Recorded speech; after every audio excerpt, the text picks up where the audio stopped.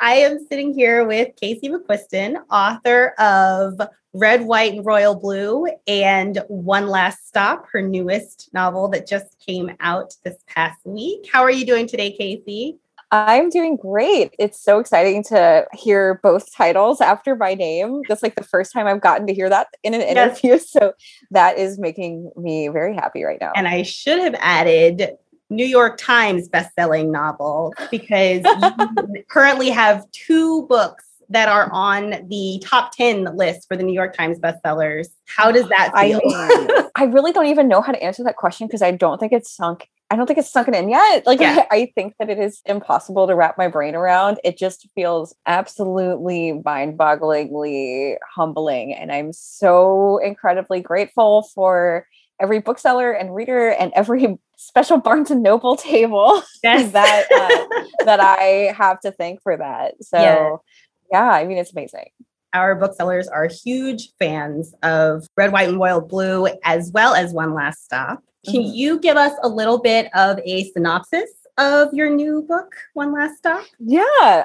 Okay. So One Last Stop is like my first book. It's a queer new adult romantic comedy. And it is about a girl named August who's 23 years old and she's pretty lost and directionless and alone in life. And she moves to New York City to try and find herself, or at least find a place where life feels as cynical as she is. And of course, instead, because it's a romantic comedy, she finds love. And specifically, the love that she finds is with this really hot motorcycle jacket wearing woman who she sees on her daily subway commute, who's kind of sexy and mysterious and charming.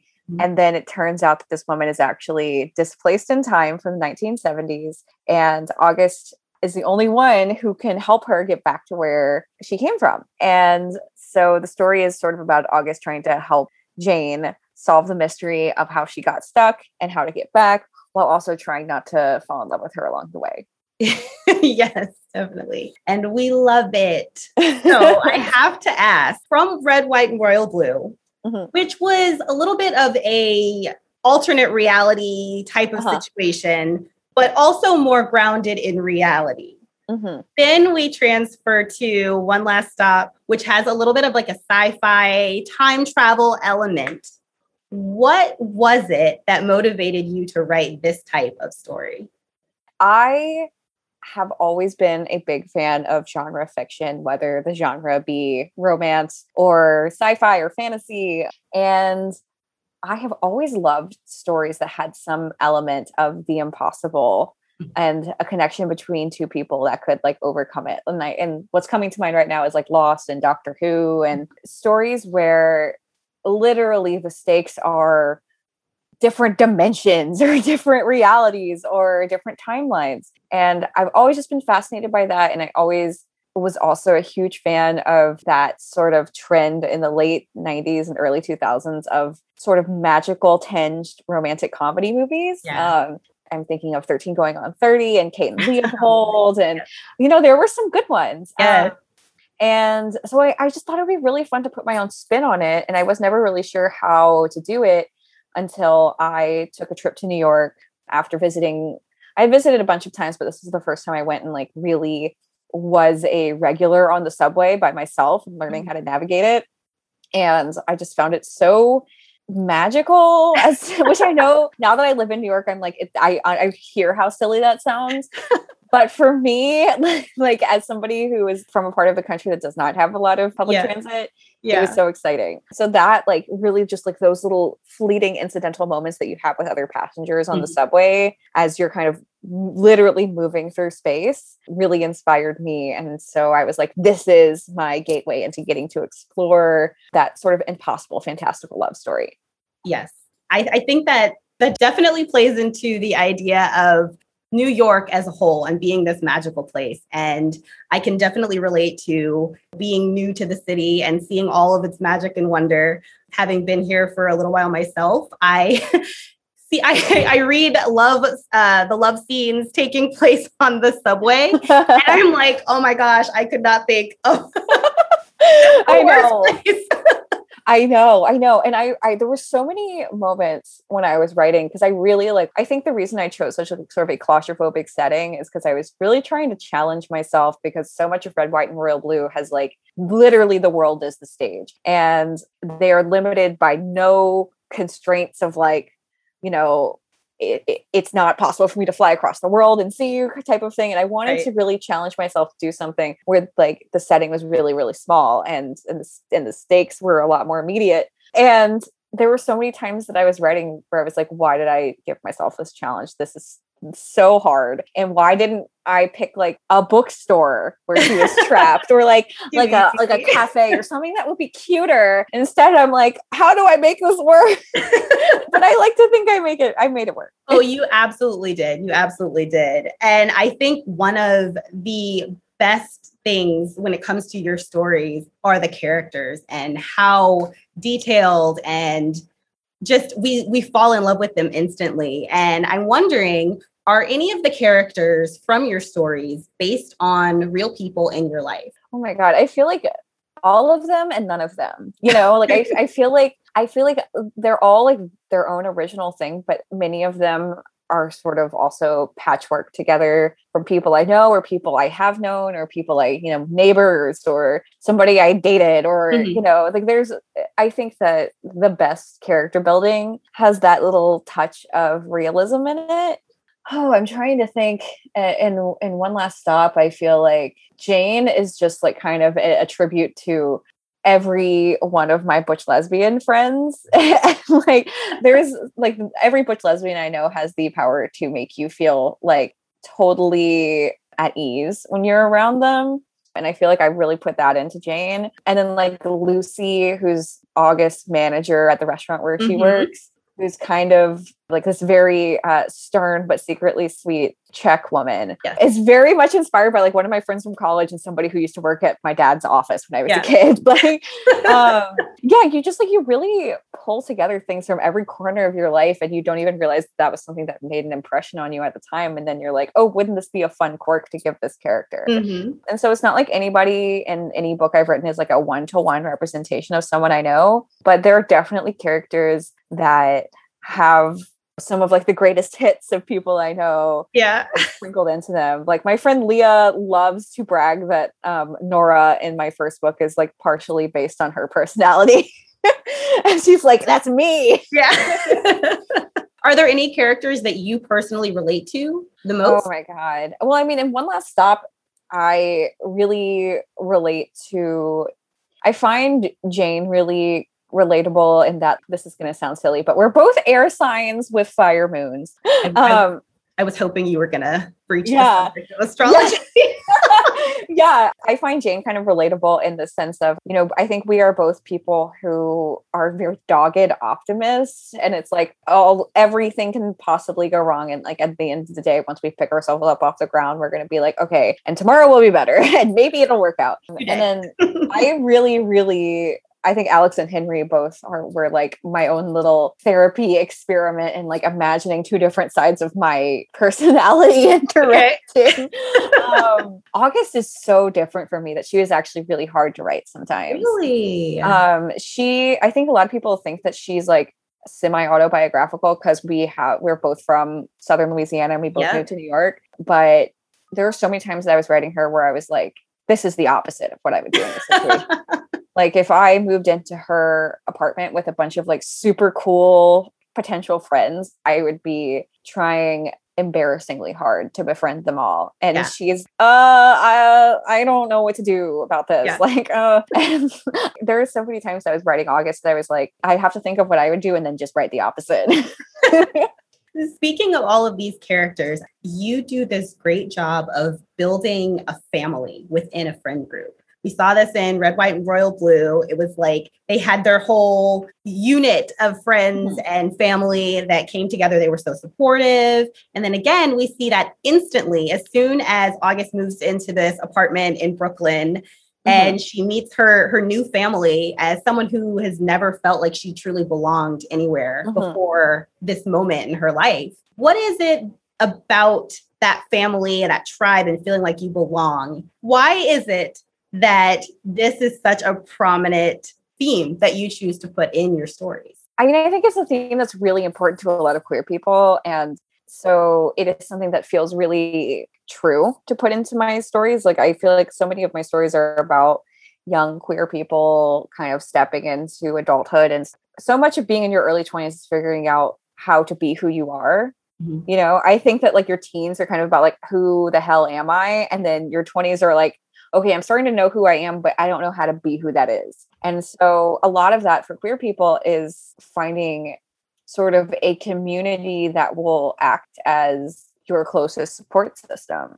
Like sometimes it's just that your family just doesn't get it. They might be supportive, but like they will never fully know what you mean when you're saying, this is my specific experience. Or for some of my characters, that their families have not been super supportive. For some of them, it's just that they have a lot of love to give and they want to share it with others. And for some of them, it's just that like has nothing to do with being queer. It's just like for August, it's like my mom's kind of intense and like I need a break from her. And that I think is a big part of being in your mid-20s is finding the people who are going to be your support through, you know, your really adult years of life. And so I think it's partially because I'm exploring a lot of things that a lot of queer people in general experience. And I think I'm also exploring things a lot of people in their mid-20s experience. And I love that element of writing a controversial term, but new adult is getting to explore like what comes after coming of age. Mm-hmm. And I think that found family is a big part of what comes after coming of age. Definitely. When we're talking about this mid-20s coming of age, mm-hmm. what is it that helps you tap into this Gen Z generation and stay up to date with what is happening in their lives? Listen, I just turned 30. And so it is every day I feel older. Every day I'm like, what are the teens going to dunk on me about next? I'm like, and you know, and they are right to do it. Because I think a very important part of getting older is getting dunked on by people younger than you. I think it keeps you humble. But I'm going to be honest, like one of the things I did to start researching Gen Z a couple years ago was like getting a TikTok, like not like necessarily having my own TikTok, but was just like lurking and like watching TikToks. Cause that's like where teens are. That's like where teen culture is right now. Yeah. Is like, that's where it's happening. And I have learned a lot from that. And then it's so funny. I'm actually like working on my first YA right now. And my next book is going to be my first and maybe my only YA. I just had this one story I really wanted to do. Okay. And for that one, we're actually going to have like teen authenticity readers to read over the draft. Because I really am trying not to be like that gif of Steve Buscemi going like, how do you do, fellow kids? That's what I'm trying to avoid. So I think partially it is watching TikToks and partially it is knowing when you need to call it, like you need to phone a friend and ask like, hey, like, will your teenage kid read my book? Do you have some resident teens that you go to that you keep in your back pocket as a resource? Yeah. Well, I mean, it's funny. I'm very thankful I have at least one of my production editors has teenage kids that we can run stuff by. And then it's always just like, oh, so-and-so has this kid they used to nanny who's like 18 now. And like, we can ask them. And like, I feel like it's good to have like a cross section of like different teens that you can ask, because I do think that the teen experience these days is also like pretty broad and there's a lot of different like things going on. So yeah, it's important. The secret alliance of teens to consult on your YA novels. It's out there. Yes. As a fellow millennial, I can relate. And Gen Z loves to drag us and make us feel like we're like 1 foot out of the grave. So I definitely understand. I mean, it's important because we were doing the same thing to Gen X when we were their age. We were. And I think we still are. It feels a little different. Yeah. But yes, TikTok, I think, is such an influential asset to the growth and the love that especially Red, White, and Royal Blue has seen. Like, fan art, it's so crazy. I love it. It's amazing. There's like this one, I don't even want to call him a kid because I am not sure how old he is, but there's like this one guy who like looks a lot like he could pass for a Henry, and he does like lip syncs and Henry cosplay. I think I've seen Yes, seen those videos. So cute. I love him. I like comment on his videos, and I like, it's so cool. Like people get so creative on there. And I mean, the fact that this book has had like Red, White, and Royal Blue has had this sort of 2-year later renaissance, which has been really cool to see. And it's like really thanks to TikTok. And I really have to shout out the book talk table at Barnes and Noble. Yes. TikTok is really, really influential in books right now. In everything. Yes, definitely. Yeah, but especially books. Books. Yeah. I mean, like that's like the same, like Adam Silvera has had like They Both Die at the End has been on the list for the last 3 months. And that's like a book I think from 2017. Yeah. And that is all TikTok that's like driving that bus. And it's incredible. You know, the teens, their buying power is bananas. It's powerful. It's powerful. Yeah. Yeah. You briefly mentioned that you are an air sign. Hi, I'm also an air sign. Oh my God, what's your sign? I am a Libra. I knew it. I knew you were going to say Libra. How did you know? Okay, but I don't, you're just like, all of the Libras I know have like the most sparkly energy. And I feel like you've got like a little bit of a sparkly energy. Well, thank you. What's your sign? It's a compliment. I'm an Aquarius. I'm an Aquarius, and I have an Aries moon and Leo rising. And my chart, fiery. It's weird because I cry all the time and I have no water in my chart at all. And I can't figure out where the tears keep coming from. An overwhelming rush of passion and emotion. Yeah, that's I guess that's the fire, but I don't know. But yeah, I have a lot of fire and air in my chart. I was going to ask you if you were into astrology, because one of the things that I noticed it immediately in Red, Right. I don't know why I can't get that word out. It's so hard to say. Like I almost like nixed the title when we were first titling it because I was like, I can't say it out loud. In Red, White, and Royal Blue. Yeah. You first mention Henry being a Pisces. Mm-hmm. We find out that Alex is an Aries. He's a double Aries. I immediately picked up on all of the personality traits for these signs. And I was like, I have never read a book where a birthday came up and it didn't just go away. It wasn't just a secondary thing. You stuck with it. And then again, in One Last Stop, I was so proud of myself when I predicted that Jane was going to be a Gemini. I was you know, air sign recognize air sign. I knew it. I was like, okay, she travels. She has a lot of different love experiences. She can't stay in the same place, easily bored. I was like, okay, Gemini. And then she's got a Sagittarius moon. Yeah. It's a big part of my character building process. Like when I'm making character sheets, it's one of the first things I do is like pick out a character's big three. Yeah. And it not only is helpful just for like summarizing their character, but it's also helpful for me to like, if I just know like the basic like theme of their personality, it's like, oh, they're like this type of person. And then I can like kind of deep dive into their chart. It can kind of help inform their character a little bit for me too. So it's like my character building determines the signs, but then also the signs kind of help me build out the character more.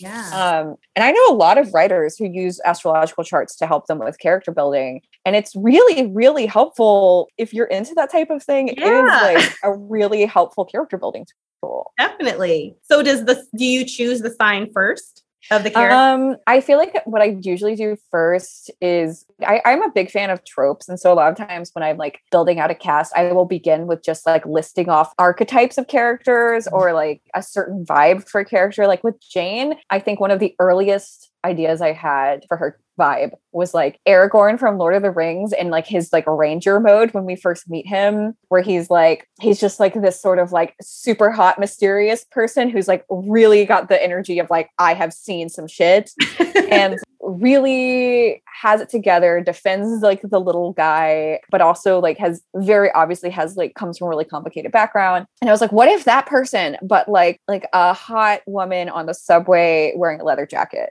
Right. Like that was like one of the early vibes for Jane. And I think I kind of go from there, and the plot kind of informs a lot of what I need. For Jane, I think her sign was very informed by the fact that one of the demands of the plot was that her past had to be really hard to pin down because August is a good detective and I needed it to be hard for her to solve the case, you know? And so I was like, okay, well, she's a drifter and she like doesn't really like to stay in one place for too long. And I'm like, oh, Gemini. So I think it's a little bit of both. They kind of like interplay with each other. But like August, I think from Jump was a Virgo, just because I was like, I again was trying to push myself to do something really different from my first book. And so I was like, Alex is a very like impulsive kind of like leap before you look type of person. Mm-hmm. And I was like, let me try and do something as different from that as I can be, which would be a Virgo. Yeah, so definitely. Yeah, absolutely. Yeah. But I think that was perfect for the part that she was playing as this detective and someone into researching and getting to the bottom of things, which leads me to the next question, which is about true crime, which has definitely seen a resurgence. And I am wondering, are you a crime junkie? I am like I'm really interested in true crime from like a psychological standpoint. Like I think a few years ago was more into crime docs than I am now. And I really enjoyed I'll Be Gone in the Dark, the Michelle McNamara, the book, the audiobook, the documentary, because I feel like that one is so victim focused and so like survivor focused. And that's kind of like, I feel like August's engagement with like these mysteries is very much based around like the human element of it. And I find that really, really compelling and really interesting. And I feel like a lot of what August is doing in this book is looking at like Jane as sort of a survivor of a lot of different things, and also like some other characters that I don't want to spoil, like as like survivors of different things. And so I love true crime from that like human angle. You know, when I like engage with true crime, I always like to do it from like a victim first type of mindset, but I definitely am one of my guilty pleasures is definitely like the Unsolved Mysteries series on Netflix. Yeah.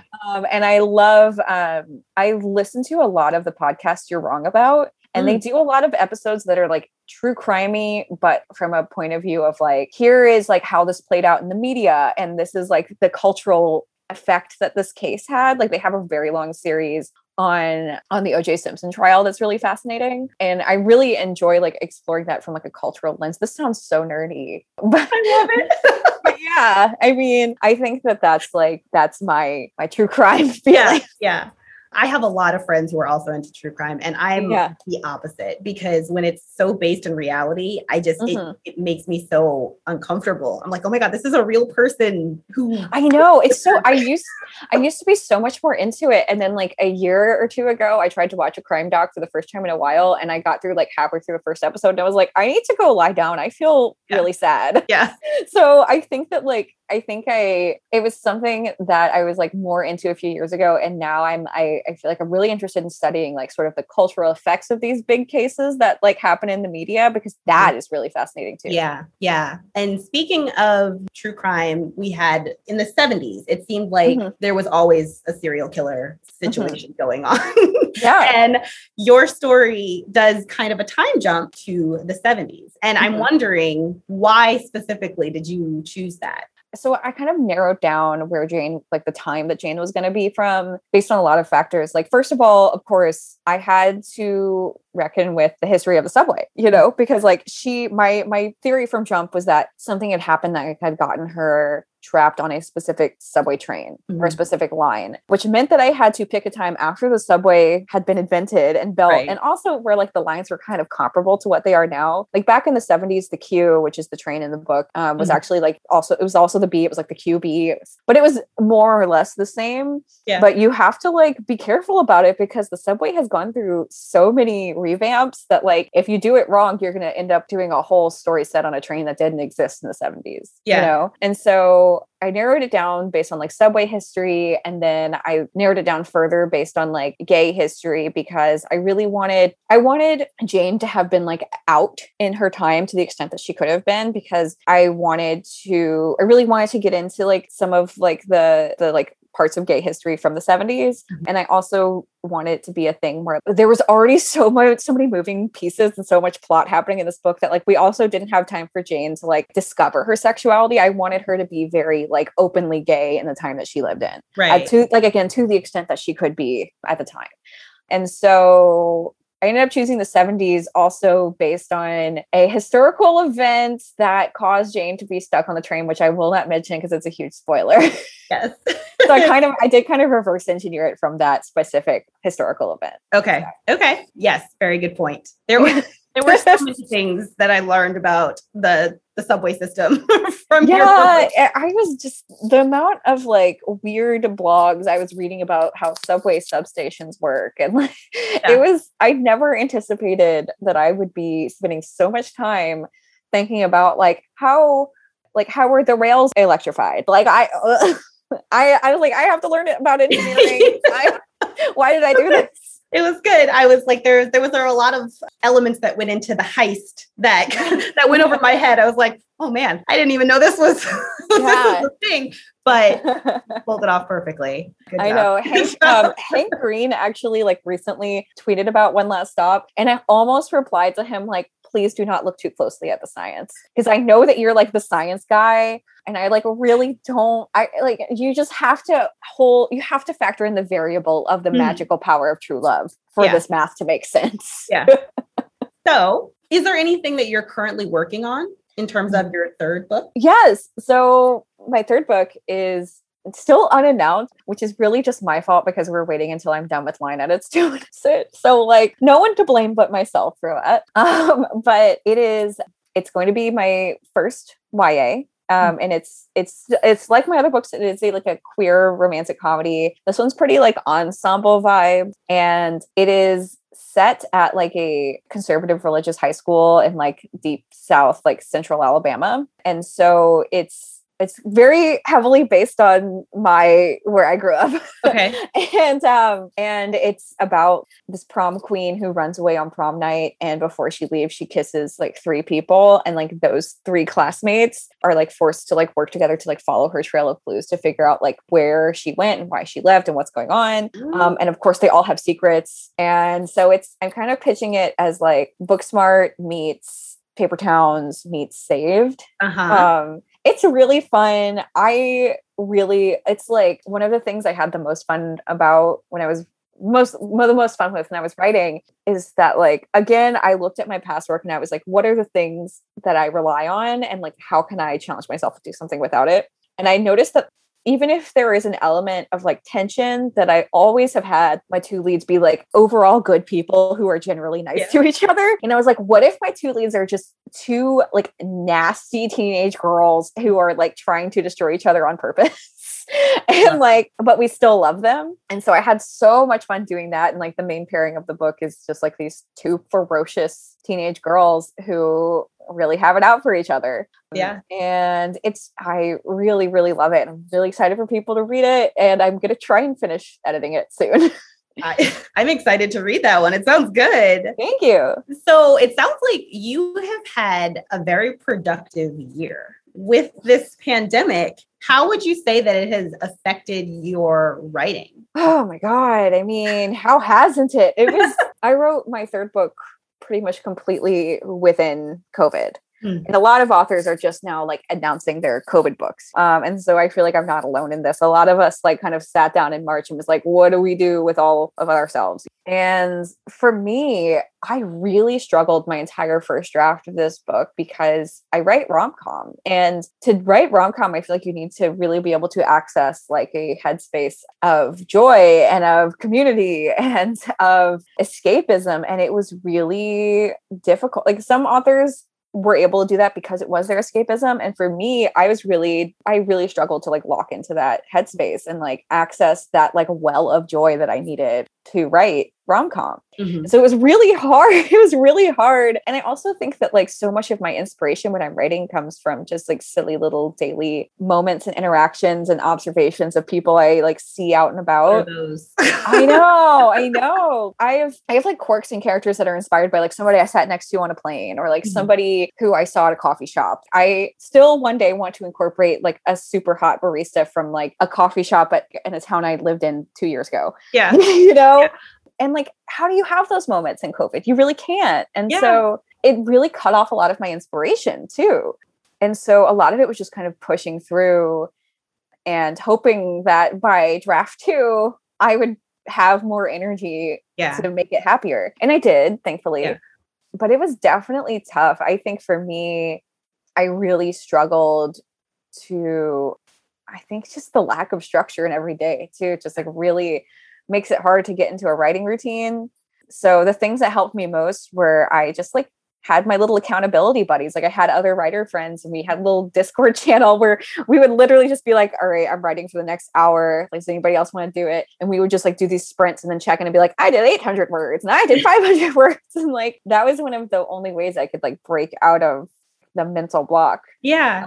So I guess in that way, I still was able to find a way to have community that helped me write. That's good. But it was tough. And I am like, it wasn't really until like the last round of edits on this manuscript that like everything really clicked into place. Mm-hmm. And I do think it's not unrelated to the fact that now it is a little bit easier for me to go outside. So you're new to New York. Did you move to New York prior to the pandemic? Yeah, I actually moved to New York about 6 weeks before lockdown.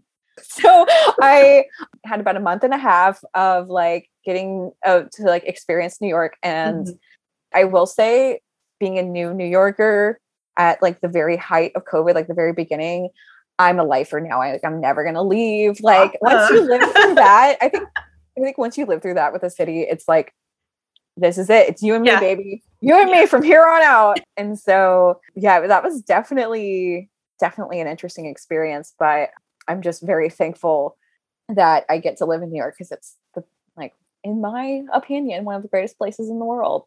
It is. I'm glad you still feel that way after the pandemic. Yeah. No, I mean, I think if anything, it has illuminated a lot of like the problems like on a macro level with, well, like just like the way that, a lot of things happen in the city, but it has also illuminated the mutual aid and like the way that community looked after itself. The last year was like really, really, I don't want to say inspiring because that sounds so silly, but it has just been, I really feel like I've gotten to see the city really look after itself in a way that made me feel like, wow, like I can't wait to like be a part of this neighborhood for the rest of my life. Yeah. And I don't think that was happening everywhere. So it was definitely something that was very special to New York. No, it's like the way just the fact that like when you walk down the street in New York and you pass another person, I think even to this day, a lot of times like you pull your mask up and they pull their mask up and then you pass each other, you can pull it back down. That does not happen everywhere. No, that does not happen everywhere. Yeah. Not to put Louisiana on blast, but I did just recently go home to visit for the first time in a year. And it certainly was not happening there when I was walking down the street. Shouts out to New York. We look after each other. Yeah. I'm from Ohio. And I visited recently and it was like nothing even happened there. Honestly. Wild. I mean, you're walking into a restaurant and it is night and day. I was like, whoa, this is allowed. Yeah. It was like culture shock. I was like, I would be booted so fast from a restaurant in New York. The launch of your book and this book tour has it been mostly virtual, I'm assuming? Yeah, it was almost 100% virtual. The one kind of and I even hesitate to call this an event because it really wasn't. We did a midnight release basically where people could come at midnight on the day that the book came out and just like pick up their pre-order. And I didn't tell anyone I was going to be there. I just like a post signal boosted their like materials about it. And then I just like went and like stood on, it was very like walk up, like there's tables there. It was not like, it was not like a browsing situation. It was just like in and out, but it was just so cool to like wave at people from the other side of the table. That's the closest I've gotten to like an in-person event since before COVID. Yeah. But yeah, everything else has been virtual. It's interesting. As much as I miss physical events and having that time one-on-one with readers, which I really can't get in a virtual event, there is also the trade-off that international readers have been able to come to my events. And like, I did one event that was like time zone neutral at like noon on a Saturday with like Talia Hibbert, who I love so much and like who lives in the UK. So it's hard for us to line up our schedules. Yeah. And that one was geared specifically toward international readers. And so like the accessibility and like also a lot of these events were able to have like closed captioning. And so like, I think moving forward, even as we move back to virtual events, I want to keep like at least a partial virtual element. to my book tours because the accessibility is so cool. And I love getting to have that. Yeah, I definitely think that's something that has been a positive that come out of all of this situation is we're getting a lot more up close and personal with our favorite authors that we would not normally get the opportunity to do. So it is awesome. For sure. For sure. What books are you currently reading? Oh my God. I feel like I need to go pull out my stack, but let me think back on what I just put in my stack. I'm reading Malibu Rising by Taylor Jenkins Reid, as so many of us are. Yeah. But it is just like such a summer vibe. Really, I mean, like, how can I wear this shirt and not read Malibu Rising? Yeah. For the listeners at home, I am wearing what can only be described as Malibu Rising as a shirt. It's just like a tropical button down. Love it. What else is in my stack right now? I also brought with me She's Too Pretty to Burn by Wendy Hurd. I'm like, How to Find a Princess by Alyssa Cole. Okay. I'm reading that right now. I'm also reading The Chosen. I have like a stack. So like I've like read a few pages of each and I'm trying to decide what's next. I'm also reading The Chosen and the Beautiful by Nhi Vo. And I think that's all of them at the moment. I also just picked up Somebody's Daughter by Ashley C. Ford. And I'm really looking forward to starting that. Yes. Yes. Do you have a go-to genre? It kind of sounds like you've got a little bit of a mix there. Yeah, no, I like to read really broadly. Like, I think that like, it really depends on my mood. I love memoir. I am like a really big fan of memoir because I think the things that I have that's consistent across every genre is I love anything with like a really strong voice. I love like voicey fiction. I love voicey nonfiction. And so memoir is one of the voiciest things you can read. Yeah. So I love memoir. I love romance. Obviously, I do enjoy a little spot of literary fiction when I'm feeling like I want some of that energy. I love YA. I love nonfiction. I like to switch it up. And like, I often will like read 2 books at once of different genres. So I can like switch back and forth when I get like a little tired of that vibe. And that kind of helps me propel through both of them faster. Really? So yeah, no, I like to think I'm a pretty well-rounded reader. Oh, love it. Love it. I have one more question for you. And this is actually a question I did not realize was so controversial until I started working in social media. Ooh, okay. When it comes to reading, are you a dog ear or do you strictly use bookmarks? Okay, actually, it depends on the book. So if it's a hardback, I always use the flaps as my bookmark. I love that because I love the moment where I get more than halfway through and I get to switch to using the back flap. That always feels like a little accomplishment, like a little halfway point celebration. But when I'm reading paperback, it's really just, if I have a bookmark on hand, I will use it. Otherwise, I will dog ear. Yes. And I am an annotator. Look, I do stuff to my books. Yeah. You can tell, like, my favorite books are the ones that have food stains on them. Like, you can tell, like, those are the ones I couldn't put down while I was eating lunch. My copy of Gideon the Ninth has, like, a huge chocolate stain on it because I think I was, like, making brownies when I was reading it. I love my books and I am, like, I don't like to mistreat them, but I also think that, like, what's the point of like loving reading if you have to be like really apologetic and careful about how you treat your books? I don't know. Like they're friends. You get to be a little messy with them sometimes. I completely agree. Yeah, I know. I think it is very contentious, and I think that's so funny. Yeah. It has been an absolute pleasure. Thank you for taking the time to talk with us today. Is there anything that you would like readers to know or listeners to know before? I feel like anytime somebody is going to read One Last Stop, if they've read Red, White, and Royal Blue before I just said it wrong. I said Red, White, and Royal Blue. Red, White, and Royal Blue. If you've read that one first and then you come to One Last Stop, I always like to tell people that this is a very different book. It feels different, but it still feels like it's going to make you feel the same way at the end. It's like a different formula to get the same answer. Yes.